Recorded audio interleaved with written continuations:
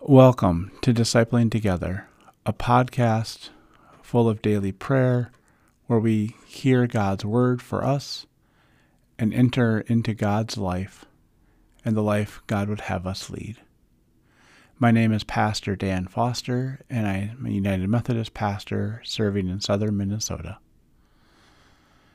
This is the season of Advent, where we are preparing ourselves for the coming of God's Son, of God, God's self, into our lives. So I invite you to take time to slow down during this season and enjoy and hear God's word for you.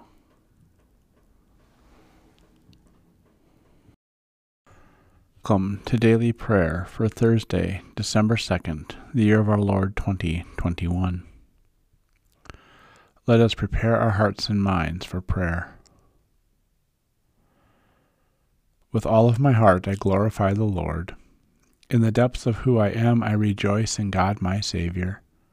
God has looked with favor upon the low status of his servant.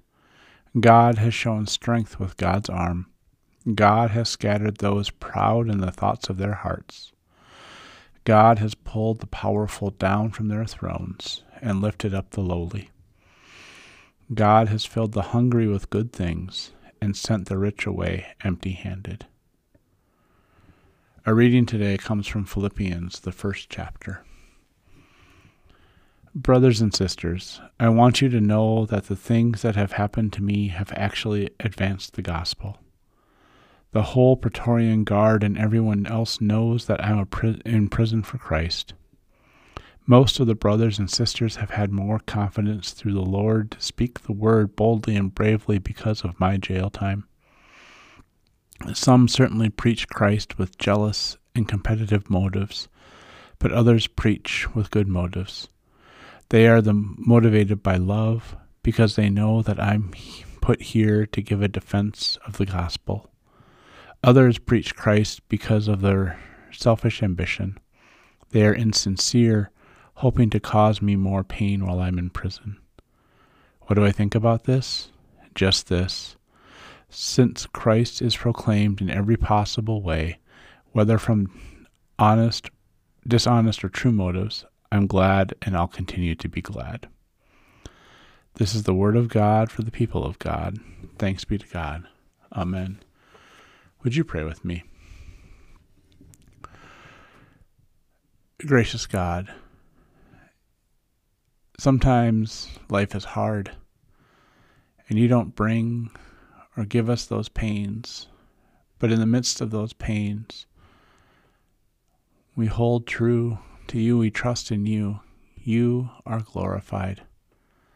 Help us to continue to trust in you and hold you up and point to you whenever and wherever we can, that others may see our love for you and be changed by that. Amen. Now let us pray the prayer our Lord taught us. Our Father, who art in heaven, hallowed be thy name. Thy kingdom come, thy will be done, on earth as it is in heaven. Give us this day our daily bread, and forgive us our sin, as we forgive those who sin against us. And lead us not into temptation, but deliver us from evil. For thine is the kingdom, and the power, and the glory forever. Amen. Let us confess our faith using the Apostolic Creed. I believe in God the Father Almighty, creator of heaven and earth. I believe in Jesus Christ, God's only Son, our Lord, who was conceived by the Holy Spirit, born of the Virgin Mary, suffered under Pontius Pilate, was crucified, died, and was buried. He descended to the dead. On the third day he rose again. He ascended into heaven, is seated at the right hand of the Father, and will come again to judge the quick and the dead. I believe in the Holy Spirit, the Holy Catholic Church, the communion of saints, the forgiveness of sins, the resurrection of the body, and the life everlasting. Amen.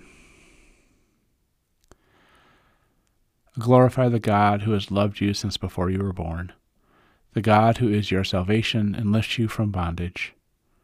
Amen. Go in peace to tend to your daily tasks. Amen.